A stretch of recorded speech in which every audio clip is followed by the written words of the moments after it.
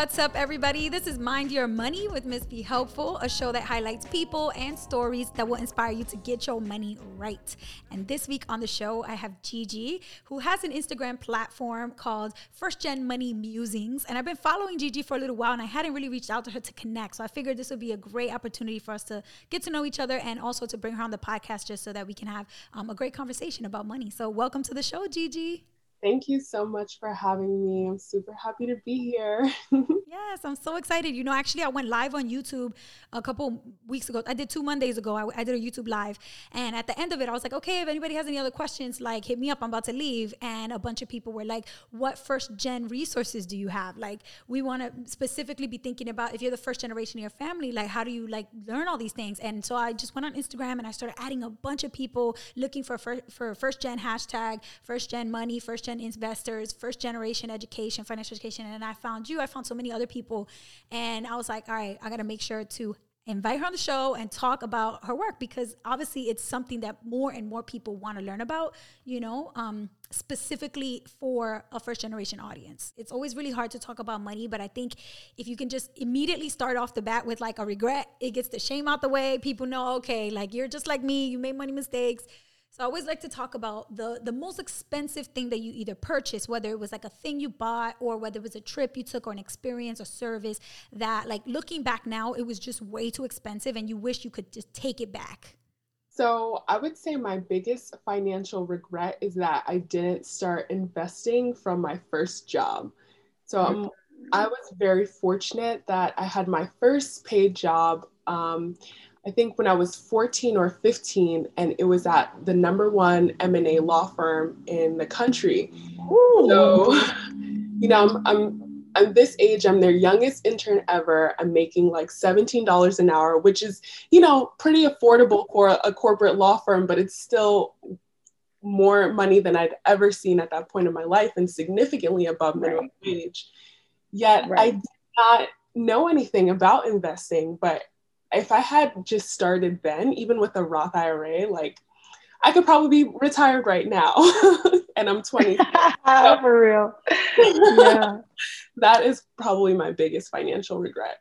Yeah, honestly, it's one of those things where like you just don't know what you don't know, right? Like if you're in your early 20s and you're getting $17 an hour, that's good money for somebody who just got an internship, who really just trying to figure things out. You aren't really trying to think about investing, and especially a Roth IRA, which is specifically a retirement account. In your mind, when you're like in your 20s, you're like, retirement account? What the hell? That's for my grandma. Like, I'm not retiring. And so it doesn't feel like it's for you. Doesn't feel like it's meant for you. Yeah, I mean, I was actually 15 when I had this internship, so that's why I'm like, if I had started then, like I could actually be retired now. You know, like if I just knew this information that like all these other people were privy to, especially in the sort of environment that I was working in. Like I wish someone had pulled me to the side and was like, "You are so young and bright. Like this is what I want you to do with this money that you're getting." That makes a lot of sense, because when you think about it, even just if you had just put like half of what you made in the internship and just let it grow and grow and grow, it's so true. Even like when I think about the money I was making when I was like 14, 15, I was working, but back then it was like, I think minimum wage was like $7.50 an hour. So I wasn't really seeing a lot of money, and I also was helping my family out a lot. But when I think about like how many young people today, like, if your parents teach you about a custodial Roth IRA, like you're going to be chilling in your 20s. You're going to be set in your 30s. Like you're going to have that down payment for the house while all your other friends are scrambling trying to figure it out. Like those like generational wealth tips that get passed from one generation to the next, like that can really make or break setting you up for success with money. It's crazy. Absolutely. Yeah, I love that you brought up the Roth IRA. Everybody who listens to me either on YouTube or Instagram, or even who listens to the podcast, know I'm obsessed with the Roth IRA. Y'all know, like Roth IRA all day. Like I'm always talking about it. I'm always recommending it. And, you know, there's really no other account like it. So it makes sense that would be something you wish you could have started earlier. Right, exactly. All right, what about on the flip side of that? A time where you did spend a lot of money, it was expensive, but you don't regret it. Even maybe somebody else would look at your budget and be like, oh, you are tripping, Gigi. I would never spend that much money like that. But for you, you're like, nope, I'll do it again in a heartbeat. It was worthwhile for me, and, you know, I don't regret it. Yeah, I would say buying my first property. That was definitely the highlight of my financial journey. Really just helped me solidify myself as an investor. And because it's something that is just so tangible toward generational wealth, I absolutely don't regret it. Even though, I've run into some homeowner challenges. Like I had a leak in my basement, I had a small leak in my roof. Yeah. So that has been a little frustrating, but I'm still like so grateful for the responsibility. Yeah, that's amazing. So where did you invest in real estate property? In Philadelphia. Oh, nice. Okay, so you're not far from, NYC area-ish. You're close to me. Yeah, I actually, that was what prompted me to move out of New York City because I was born and raised in New York City. I went to college there as well, but I was like, it's time for me to do something different. So I really started looking at out of the state markets, and I really liked Philly just from my trips there. And I found this property, and it was actually listed on my birthday. Um, Yeah, it was so funny. It was listed on my birthday, which is in November, but I actually didn't see it until January. And when I put the offer in, and I was super shocked that it was still on the market because it was just such a great place. I'm like, are you sure? Like to my realtor, but honestly, I just feel like the universe really wanted me to have it. That's amazing. So, wow. So it didn't even take you that long to find a property that you like really, really loved. That was pretty quick. Yeah. That's Yeah. amazing. Girl, you got lucky. So are you living there now or do you rent it or both? Yes, I'm doing both. So I put in my offer last year in January 2020. I closed on my property in the middle of March, in the middle of the pandemic. So I was definitely nervous, but yeah, luckily I didn't face any sort of hiccups. My so it's a mixed use property. So downstairs there's actually a bodega. Um, Cute. yeah, and it's just really awesome. I'm really happy to have it. Oh, that's amazing. Well, congratulations because it's so true. I think a lot of times when we go back in history and look over the opportunities that people have had to build wealth in this country, buying a house is a huge step in that direction. And nowadays it's even harder than ever. You need, especially in the NYC area, which makes a lot of sense why you stepped outside of the five boroughs because it's just so crazy expensive. But we think about what you're doing and how you're starting to establish this asset for yourself, not just as an opportunity for you to live in a home that you own, but for you to be able to generate passive income for yourself through the renting of certain rooms or certain apartments. If you're not there, it's just always an opportunity for you to create cash flow, which I have definitely come to like appreciate more as I've seen a lot more people do real estate. Me myself, I'm like, look, I can't even, if I would need a clean million to get started here in New York City. So like I'm not even like no hope for me. Yes, New York is definitely an expensive market, but luckily there's still there's so many grant programs that you can actually stack together. And it's one of the things that I talk about in my real estate ebook that I released this past month. But yeah, I know like several people who have bought like 3-unit properties like in the Bronx and Harlem, etc., especially with stacking different grants. So getting upwards of like $80,000 worth of down payment assistance makes a huge difference. Because, if you find something that's like under a mill, which is still possible, in certain areas for sure, then it really does make it like something that's accessible. It's hard, but it's possible. That is so true. That is definitely not something that's out of reach for a lot of people who are, in a position to make an investment like that. I was just talking to Ogechi from One Savvy Dollar. She posts a lot about real estate on Instagram. And she was telling me that, real estate is very interesting because it's one of the areas of, your finances where you can't get away with investing unless you have your whole package together. You have to have your income has to be right. Your debt has to be managed. Your credit score has to be good. Your budget has to be tight. You can't be like, like when you're investing in the stock market, you can just open up a Roth IRA and throw money in there with no budget, with a bad credit score, with low savings. You can still get away with investing in stocks and bonds and mutual funds and index funds and ETFs. Nobody is going to check your financial, statements. No, you're not going to have a loan officer checking. And so it's interesting that I think a lot of young people are starting to just jump into real estate off the bat because it forces you to become more responsible very early. You know, I've noticed that. Yes, that is so true. It really is. Yeah. I love that. All right, well, girl, now that I know you're from New York City and you used to be a teacher just like me, now we got to talk about like everything. So, okay, so I want to know, where in New York City did you grow up? Schools did you go to? What made you become a teacher? Like all of it. I need everything, all the details. No problem. So, yes, I was born in Crown Heights, and I lived there with my mom for a few years. We actually moved around quite a bit in Brooklyn just because like it was just me and her for, you know, a while. And even back then, like New York would be expensive in certain areas, or certain areas were unsafe. So when I was around 8 years old, I apparently did really well on my New York State exams. So one of my teachers had nominated me for a program called Prep for Prep, which is a leadership and academic program that serves like New York City kids of color. And essentially I got tested into this program, which allowed me a wealth of opportunities, such as going to an independent school in Park Slope, you know, at a hugely discounted price.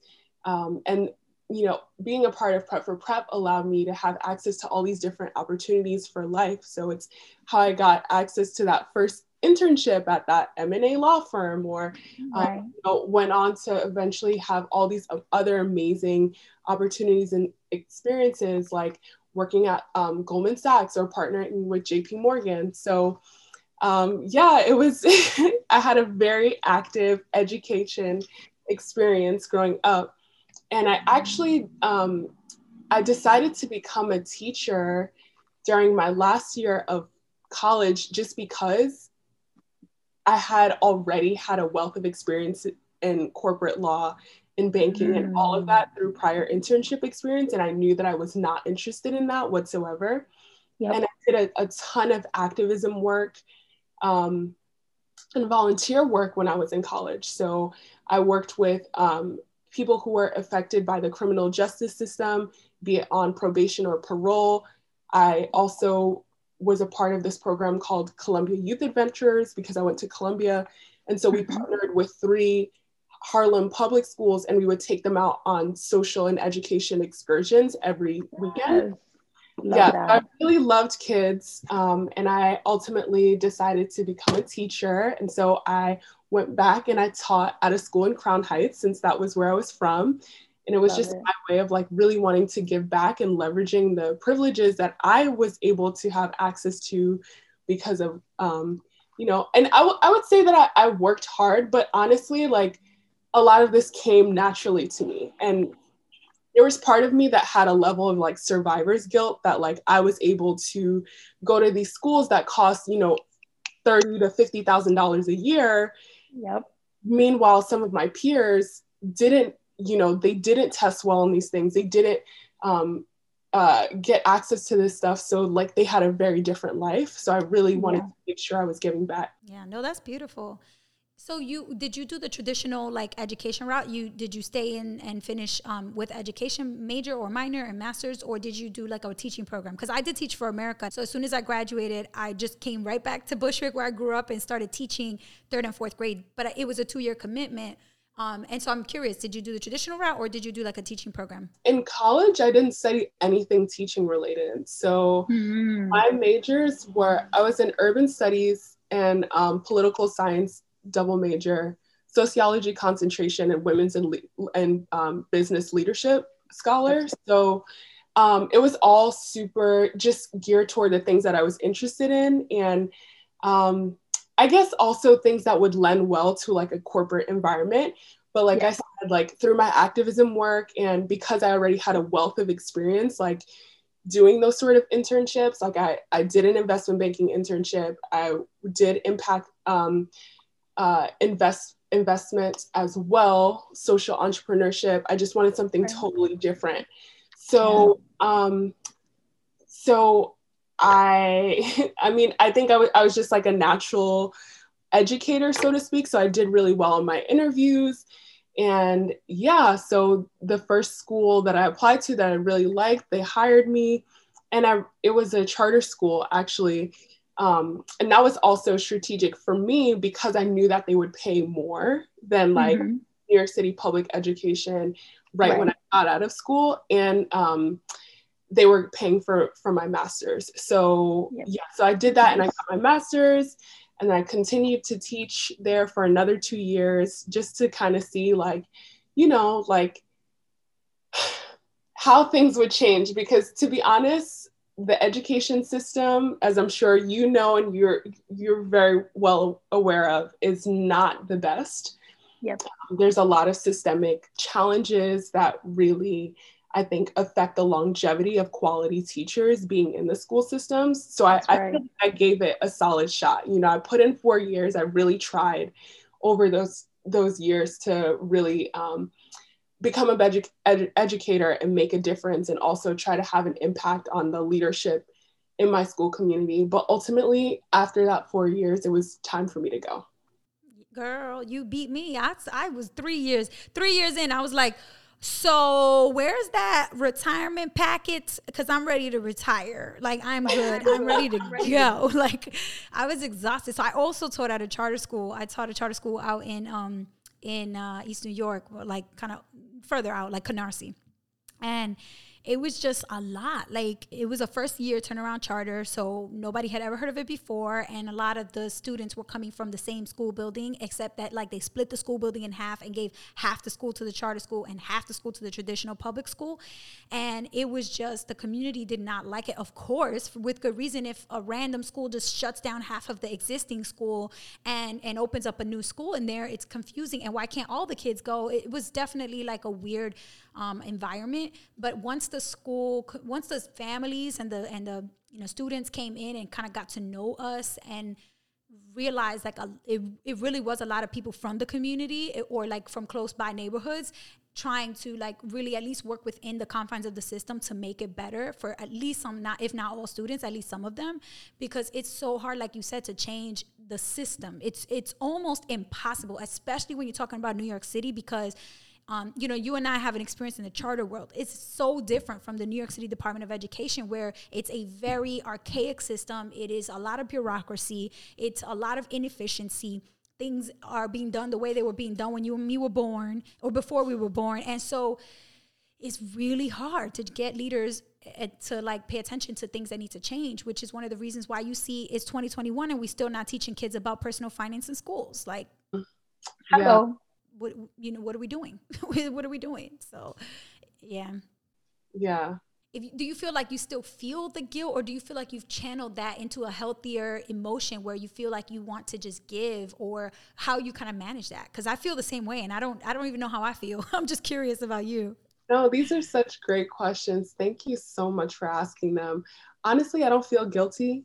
I really don't, because I feel like I really put in a solid effort in the environment that I was, but the way that the system was, like at the school that I had worked in, you can only do but so much. And I felt like my spirit was being crushed. And meanwhile, through personal finance education and inspiration, I'm able to affect and impact so many people who look like me, who need this sort of support and guidance in a way that is really fulfilling, and I wasn't necessarily getting in the classroom.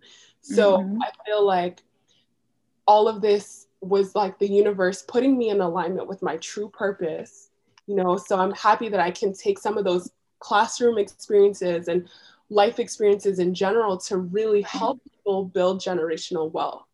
Yeah, I absolutely love that, because I feel like in the classroom, you don't realize how many skills you're developing besides just teaching kids how to read and write and do math. Like public speaking, confidence, classroom management, organization, communication, both written and oral. I mean, you really truly become so professional so fast. You have to. You don't have a choice. These kids are in your responsibility from the moment their parents drop them off to the moment the bell rings at the end of the day, and you have to make it a successful environment. And so you're working your butt off. And I remember going home with a bunch of work. I never went home to just like relax, watch Netflix, chill, go out on a date. Like I would go home and open my computer and my books and do more work, more grading, more lesson planning, more emails. Like it just, I felt like the work never ended.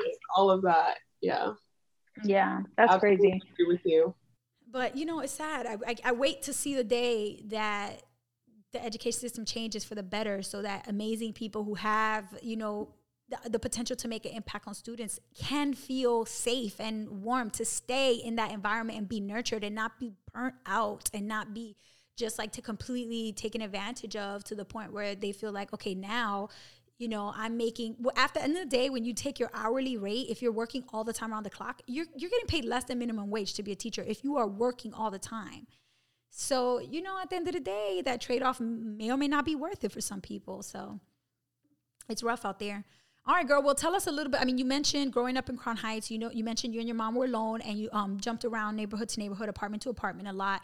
And I wonder what it was like kind of, you know, when it came to talking about money, if that was a thing that you and your mom did. Obviously, you were very aware that you were granted this opportunity through Prep for Prep to go on to you know, to go on to a school that was expensive, but your parents didn't have to, your mom didn't at least have to come out of pocket the way other kids were. But what were those conversations around money, if there were any? Because I feel like for me, middle school kind of was when I started. I don't know, I went to 383 in Bushwick, where like, I also went to 383. No, you didn't. What year did you graduate? Oh my God. I'm talking to a Skylar head and I don't even know it. That is so funny. Oh my God. What year? That's crazy. Okay, I can't remember what year, because I only went to 383, I think for... Fifth, right? Fifth or sixth? Yeah, just for sixth grade. Because I was at PSIS 308 in Bed-Stuy, and that's when I had also gotten into Prep for Prep. So then I was only at 383 for 1 year, and then I went to my independent school from 7th through 12th.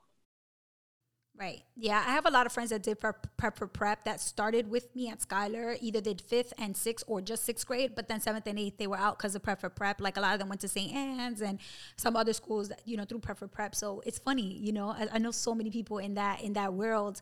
But yeah, I feel like for me, thinking about money started at Skylar for me, because in my elementary school, everybody was poor. Like it was to the point where everybody was wearing broken Payless sneakers. It was like normal, and we didn't even care. We were just running around in the yard at recess. We didn't really pay attention to what each other was wearing or whatever.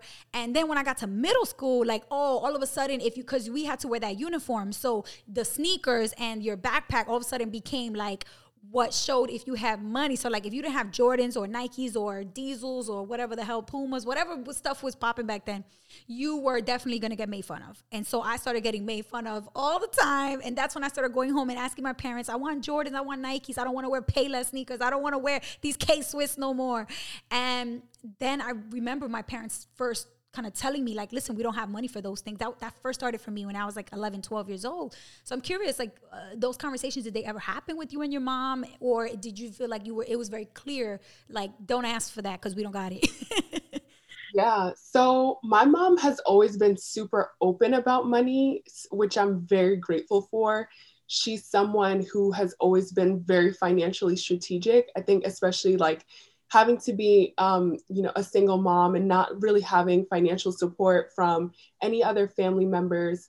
I always remember her like negotiating with different companies, credit card companies, in-store negotiations, having no shame, being like, is there a coupon for this? Or can you offer me a discount? Like, I like to describe her as warmly demanding or like charmingly demanding. And she just really encouraged me to be sort of confident about that. So I was very used to hearing her like having these conversations, making sure she's writing everything down. She would keep a specific notebook where she would say like who she spoke to, what their identification number was, what they, what the before rate was, what the after rate was. So I love that. Seeing her use coupons for things. So like, actually, I used to get made fun of before middle school because I would wear like the Gap or you know what I'm saying, like, or Oshkosh Bigosh and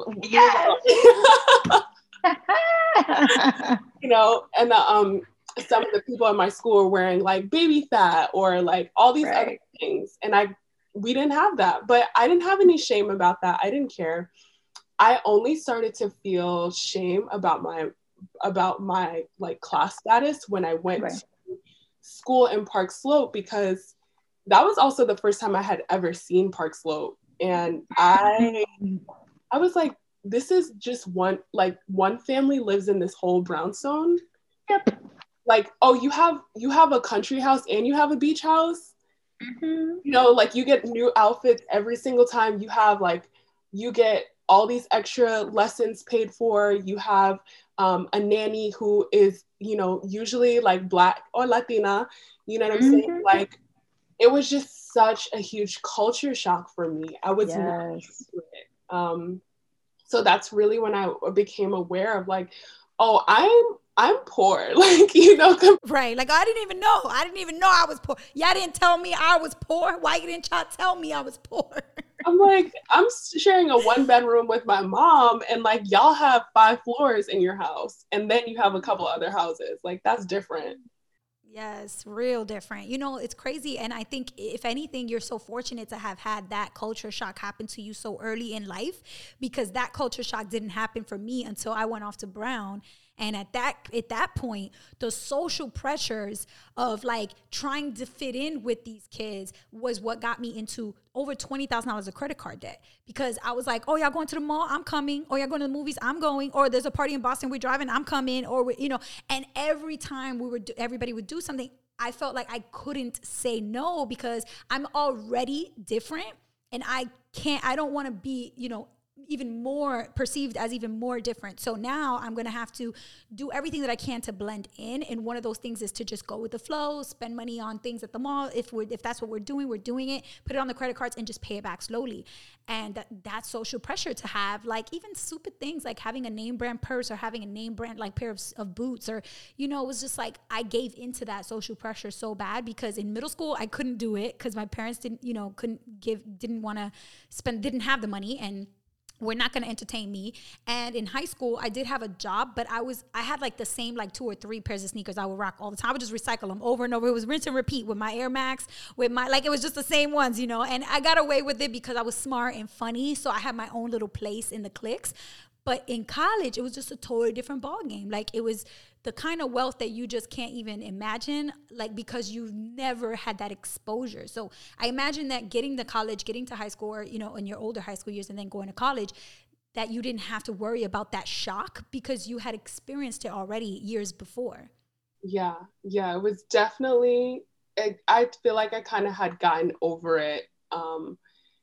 By the time I got to college, it was definitely still a challenge and a struggle, because during my freshman year of high school, we actually got priced out of New York. So we moved to Newark, New Jersey, but I still commuted to the school every day. So I had like a 2-hour daily commute back and forth from Newark. Like, I was super embarrassed to like have friends over, you know, because especially at that time in 2012, like, Newark like was still considered like the hood, but it was an opportunity for my family to buy a home, and like they bought a 3-unit home. So again, that helped like with our mortgage burden, because they were able to rent out 2 of the units. Yep. But it was tough for me, like knowing that like I like have so little money compared to my peers, that I have to live out of state and commute to school every day, you know, like by myself, so that I still have access to this opportunity. So I kind of like withdrew myself, and I actually was mostly friends with people outside of my independent school. So my best friends went to like Baruch and Beacon, because there's still like more like financial diversity, because like, you know, such as yourself, like there are kids who look like us who are able to get access to these schools because of, you know, how they've done or whatever, but they weren't necessarily well off like all my peers in my independent school. Right. So that really helps me a lot. And then when I went to college, like when I went to Columbia, I also like, I was just so into my work, and also like still prioritizing my friendships that I had grown up with rather than building relationships with kids at school, because I just felt like I was more grown than them, you know? And that's not to say like, yeah, not to say that like I thought I was better or anything like that, but it's just like, because I had experienced this New York City life, I'm like, y'all, like, this is new for y'all. This is not new for me. You know what I mean? I have nothing to prove to you at this point. And I was also lucky because, in a sense, because like of that exposure. Like, yes, I'm gonna be honest, like my freshman year, I used to party a lot, like in New York City nightlife. You know, the city is your playground. What else you gonna do when you're 19 and you're in New York City?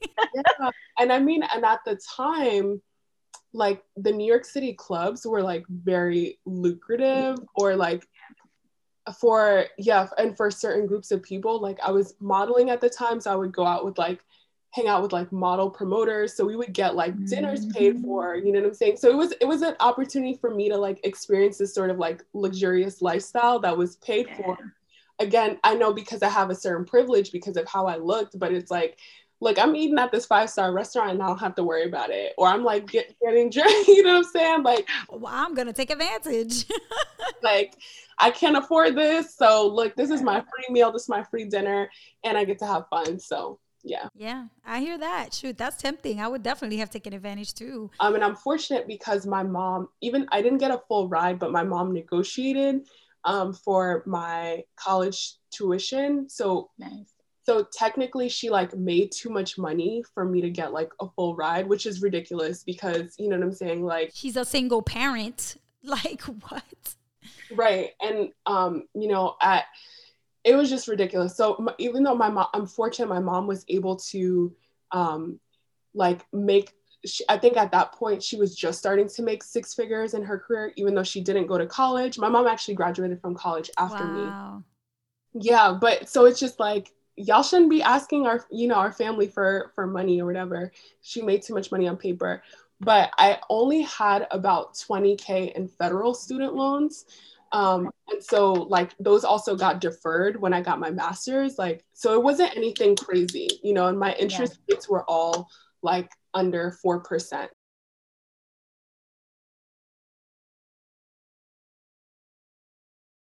Oh, so yeah, because I was out here swiping Visas and MasterCards, girl, but nobody was there to tell me, girl, what are you doing? What are you doing? Yeah, I was super mindful of my money in college because I also knew that I didn't want to live at home once I graduated. So that's right. After that first year, I was like, okay, what do I need to do to be able to get my own apartment in New York City when I graduate? So I opened up my first credit card. But I kept my utilization below 30% to build my credit score. So I was able to like graduate, you know, like with a high 700s credit score, and then like have like 3 to 4 months worth of like rent saved up so I can get my own apartment without my mom. Yeah. That's awesome. That's amazing. And look how far you come, because now you actually own your own property, which is amazing. So tell us a little bit about First Gen Money Musings. Is this something that you decided to start more so for yourself as an accountability measure, or was it something where you knew you wanted to help like grow a community and help other people learn from your story? Yeah, it started like, I officially started First Gen Money Musings this past summer. But the idea, like the conversation started, I want to say in 2018, when just like on Black Friday, I just shared like a story to my personal Instagram page about like owning the brands that you buy. And I was just encouraging folks. I was like, you know, like, yeah, this is Black Friday, but like consider like buying these companies in the stock market because you'll get these higher returns. So I did like a little demo of like how to open up a brokerage account. And I thought it was like not a big deal, but like it ended up like blowing up and like, you know, getting like thousands of views and stuff. And I was like, whoa, like I didn't realize just random. Yeah, like that my peers really needed to have this conversation. So I started sharing more about like my personal finance journey on my personal Instagram page, and just sharing different tips. And then also I realized how important it was because at the time I was living in Bed-Stuy, and I was actually living across the street from my old elementary school. And at the time for my lease renewal, I really wanted like 2 women of color to come in and move in to replace my roommates. Yeah. But it was so hard to find women of color who like had everything that would have made them be approved by my landlords. And I was like quite shocked because I kind of had this like assumption that like, oh, like we're college educated, like we all have like 700s credit scores, or we all have like a few, you know, months worth of money saved up. But it just wasn't the case. So I realized the urgency. And so I started sharing way more. Yeah. So then eventually like I stopped doing it on my personal Instagram. And so I started First Gen Money Musings.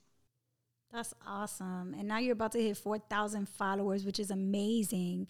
And, you know, a lot of the content that you post also, I feel like is, besides being super relatable, which I think is what brings people back, it's also like really just easy and digestible, like quotes and, you know, retweets and images, like things, it's quick graphics, like, you know, I mean, there's just quick things where I feel like there's one that I really like. Let me see if I can go back to it. Non-money things that help attract abundance, you know, gratitude, therapy, self-love. It's more than money. It's really this holistic approach to your lifestyle that really does interact with money in a lot of ways, but it's more than money. And I think I just couldn't agree more with that ethos and that culture of like making sure we know it's not just about the dollar bills. That's important, but there's so much more than that in your mind and within you that you have to get right in order to really align your values to your finances.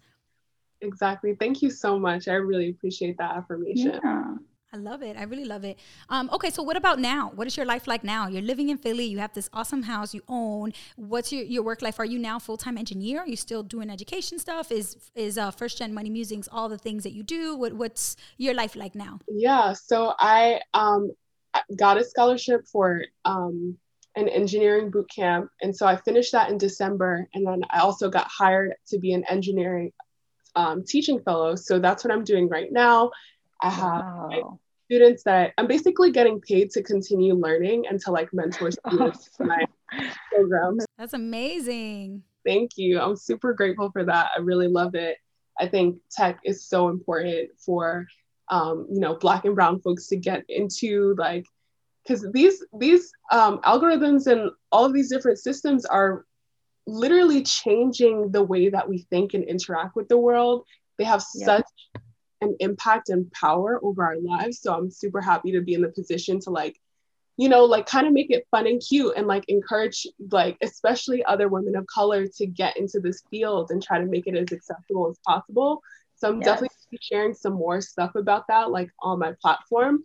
But yeah, that's mostly what I'm doing now. And now that I'm done with my engineering program, because like, it was so intense, I basically like took like 4 months off of my Instagram, like, and my platform because of all the coding work that I had to do. But now it feels like I have the time to create content again and to really focus on building up my brand so that it becomes something like way more sustainable. So did you get into engineering just like on a whim? Was it something that you always had interest in? Because you said in undergrad you were urban studies, sociology, and then you did the classroom instruction. You had experience banking and corporate wasn't your thing. And all of a sudden you're like, what about engineering? Like, how did like that just land in your lap? Like, what happened? You just became a coder one day to the next, girl. I honestly, what interested me in becoming a software engineer is like so this is like, this is so funny and random and people always like laugh about it, but like seeing my friends who speak a lot about certain like political and like social justice issues, like get their accounts shadow banned on Instagram. And like my personal Instagram is also shadow banned. So like I can't see like who liked my photos. Some of my things were hidden. Yeah, I like don't have the updated features on my personal Instagram. So just learning about how like these platforms can like really suppress our voices and like suppress our visibility inspired me to be like, oh no, like I need to know what's happening here. Like I need to know how to do this, you know, myself. Like I need to be able to create the platforms and experiences that are actually going to serve our different communities. So that's what inspired me. Yeah. And it was also like, I was excited about the challenge because I've always kind of been afraid of math. Just because of like some like teaching trauma that I have, like, you know, from years. So it was a part of me healing that in myself. And then just like showing like, girl, you can do this. I love that. You know, my boyfriend does a lot of coding too. And I feel like he always tells me like, the math is not a big part of it. It's more logic. And I'm like, yeah, but I'm scared of logic too. I'm an emotional ass girl. I don't know if I could do the logic. That is too funny. Yes. But he's always encouraging me to learn. I remember I downloaded this app called Mimo just to try like some basic coding. It's kind of like the Duolingo for coding. And I tried it for a few weeks and I was kind of into it, like just doing the really basic lessons. And after a while, you know, I just stopped using it. But it's so true. It's like to see so many more women of color stepping up and taking on that like craft and being like, we need to be at the table when it comes to tech. Tech is the future. There's no denying that. And especially when we talk about finances, because fintech is everything around money now. If you are, you know, looking for a bank account, it's probably going to be on your phone or on the computer that you set it up. If you're trying to invest, it's definitely going to be on your phone or computer that you set up investments. If you know, so it's interesting how as we look towards the future, we also have to make sure that we're challenging ourselves to be a part of the most critical conversations, and tech is definitely one of them. So, I mean, I always say to myself, I'm going to learn, but girl, you're actually learning. And so hats off to you. That is amazing. I'm over here talking and you walking the walk. I love it. It's never too late. And that's the beauty of it, right? Like you can pick up a course like online if you feel like it. That's right. That's so true. It's the same thing with finances, right? You can be so frustrated and stressed out by your finances, and it is never too late. Like you can get your money life together when you're in your 50s, when you're 60s, 70s. So what? You still have decades to live. What? It doesn't matter. Like why keep making excuses when you can literally fix it anytime? You can start making time for it. So I definitely love that message. Okay, cool. Well, we've learned so much about you. First of all, I can't believe that we have so much in common. We both went to Schuyler. We're both from Brooklyn. We both did New York City teaching in charter school, specifically in Brooklyn. Like, it's crazy how much our paths have, so many common touch points. So I'm so glad that I made time to chat with you and get to know you better. Thank you. Yeah, thank you so much for making the time. Thank you. I'm so honored. Like, I had such a great time talking to you about this stuff. Yes. It just flowed so easily. That's right, girl. That's right. We have to do more of that proactive reaching out to other women of color to network, because I feel like the podcast was my excuse to start reaching out to other people. Otherwise, I would just been creating videos on YouTube by myself. And so I put that out there. Like, I am going to make a podcast so that I can have more conversations. So I love it. If you're eventually down the line looking for a new project to help you connect with other people, consider a podcast. It's just a great excuse to like reach out to somebody and say, hey, can you jump on here 10, 15, 20 minutes? And then boom, your network just grows every time you have a new conversation. It's awesome. Absolutely right. All right, girl. So the last thing I always ask on the show is I'm going to take a dollar bill and I'm going to post the dollar bill with your face on it and with your money motto. So it could be a money mantra, money message. Essentially, every time people are going to spend money or transact with money, that they are reminded of this message that you want them to know about money and about being, sort of just kind of thinking about their finances differently. So what would that money mantra be? Whew, that is so tough. I feel like I have so many. There's there's one that I like. It's not just like a one quick mantra, but money finds its way to me. Money recognizes me. Money is comfortable around me. Yes, it's an affirmation to invite money into your life. I love it. Exactly. I love that. All right, girl. Well, I'm definitely going to put that on your dollar bill and I'll tag you on Instagram so you can share it and so you can see it. Thank you so much. I'm so excited to stay connected. Yes, thank you, Gigi. Have a good rest of your week. You too, Yana. You take care.